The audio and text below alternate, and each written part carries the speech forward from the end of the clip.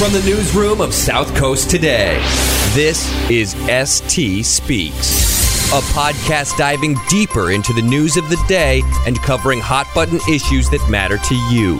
You're listening to ST Speaks. Welcome back to the Courtside with Curt podcast. I'm Standard Times digital editor Brendan Kurie, alongside longtime Courts and Cops reporter Curt Brown. Back-to-back Courtside with Curt podcasts. We're having too much fun here. How about that? Yeah, so today we're going to talk a case we've talked a little bit in the past before about Michelle Carter, and obviously that was a big case in this area, and now it has reached the state's highest court. It has. There was the defense has filed an appeal of her involuntary manslaughter conviction, and manslaughter appeals normally go to the state appeals court.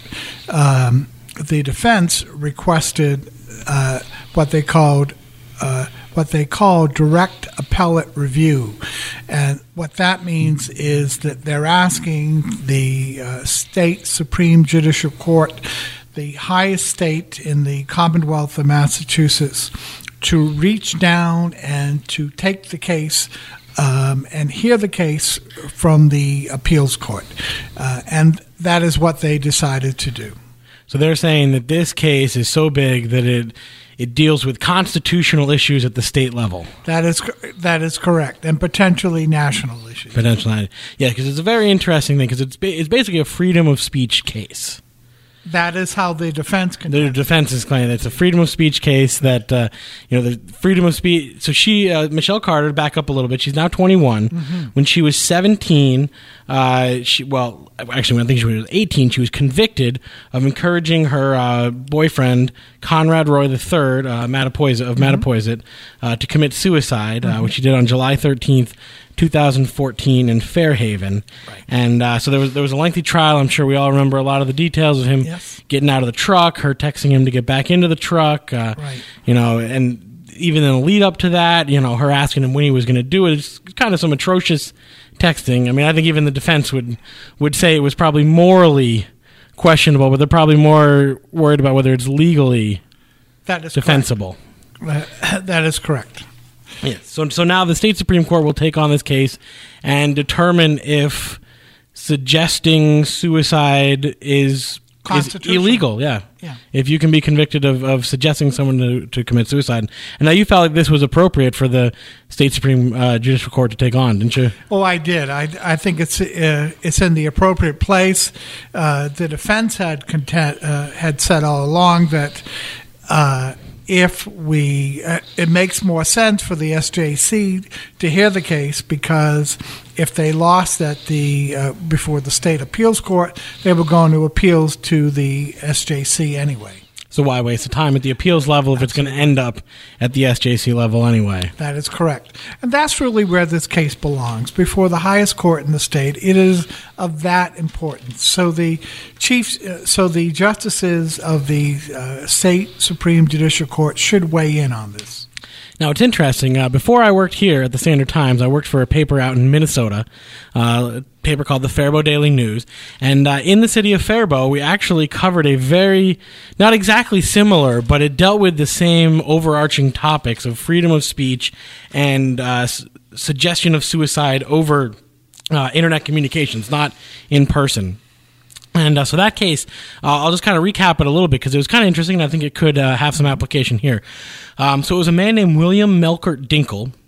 He was a nurse, and he apparently had this little fascination with going online into chat rooms of suicidal people and suggesting they commit suicide and they'd be better off if they kill themselves.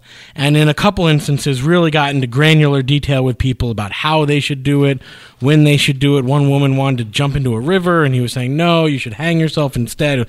Just, atrocious stuff. Hard to read stuff. So he was originally convicted at the county level. It was Rice County Courts, District Court there, in 2011. And he was sentenced to, I believe it was 2.5 years in prison. And that case was appealed up to the Minnesota Supreme Court. And they actually ruled the law that he was found guilty under unconstitutional. So the law that he was found guilty under was that he had intentionally advised, encouraged, and assisted in a suicide. And so the state Supreme Court of Minnesota ruled that the words encouraging and advising, that a law banning someone from encouraging or advising a suicide is unconstitutional because it encompasses speech protected under the First Amendment. But they ruled that they upheld the part of the law that makes it a crime to assist in someone's suicide, and then ruled that speech could be considered assisting. So they remanded the case. It was tried again, and he was convicted again. And it was ruled that his words sent just over the internet, these were internet messages, private messages, and in chat rooms and stuff, did qualify as assisting suicide. And I believe he ended up getting 10 years of probation. At that point, he'd served out, I forget exactly how much time he got, but it was time served and then 10 years of probation at that point. So but that was kind of a similar case. The Minnesota State Supreme Court ruled that assisting suicide can be illegal, and that speech counts as assisting suicide. So obviously the Massachusetts Supreme Judicial Court can decide their own, obviously will make their own decision, but there's some precedent that I went through as a reporter about 7 years ago.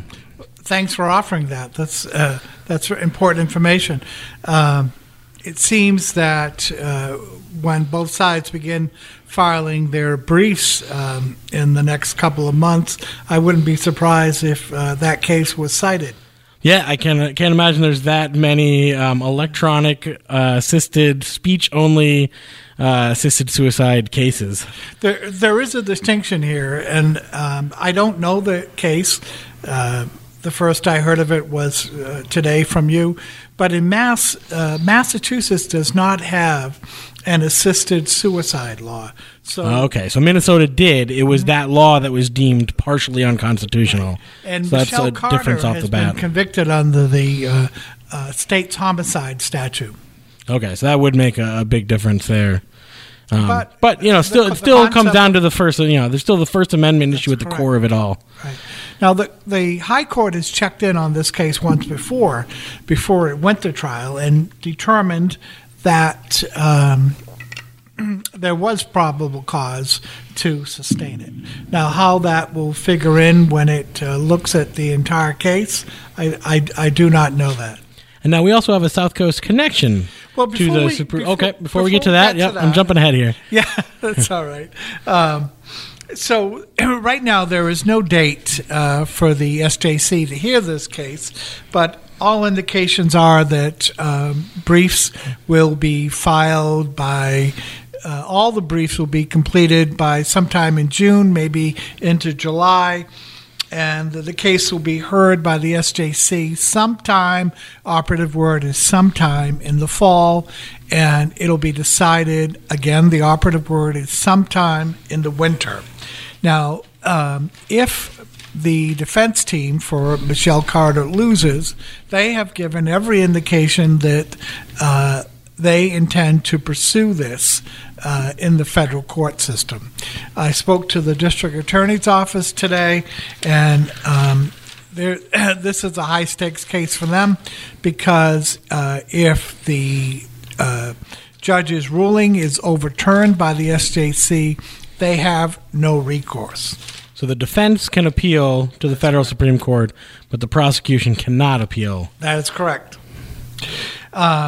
So the defense has an all-star team. In addition to Joseph Cataldo and Kurie Madera, who are staying with the case, they've added William Fick, F-I-C-K, who represented Sanaya in the Boston Marathon case, and retired federal judge Nancy Gertner.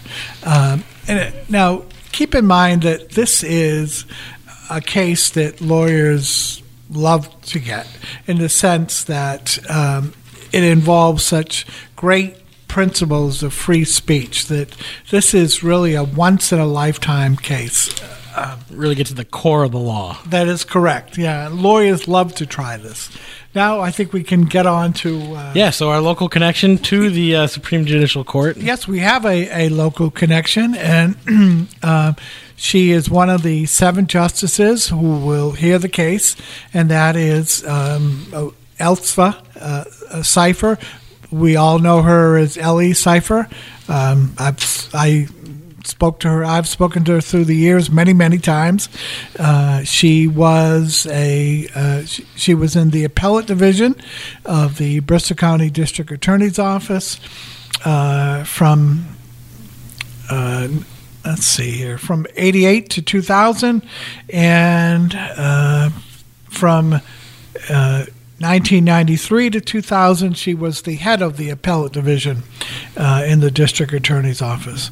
Former Governor Paul Cellucci appointed her to the state appeals court in the year 2000, and Governor Baker appointed her to the SJC last year. She was sworn in on March 31st. So just about a year sitting on the bench there. She was formerly with the DA's office, and she lives in Freetown. All right. Well, she'll be one of the judges here in this case. Sounds like in the fall, sometime in the fall. Right? One of 7. All right. Well, thanks, Curt. Thanks, Brendan. As always, you can listen to these podcasts on iTunes, on Google Play, on Stitcher, and on Omni. We embed them in almost all of Curt's stories on southcoasttoday.com. And you can always read Curt's work in the print edition of the Standard Times. Thanks for listening. Thank you, Brendan, very much.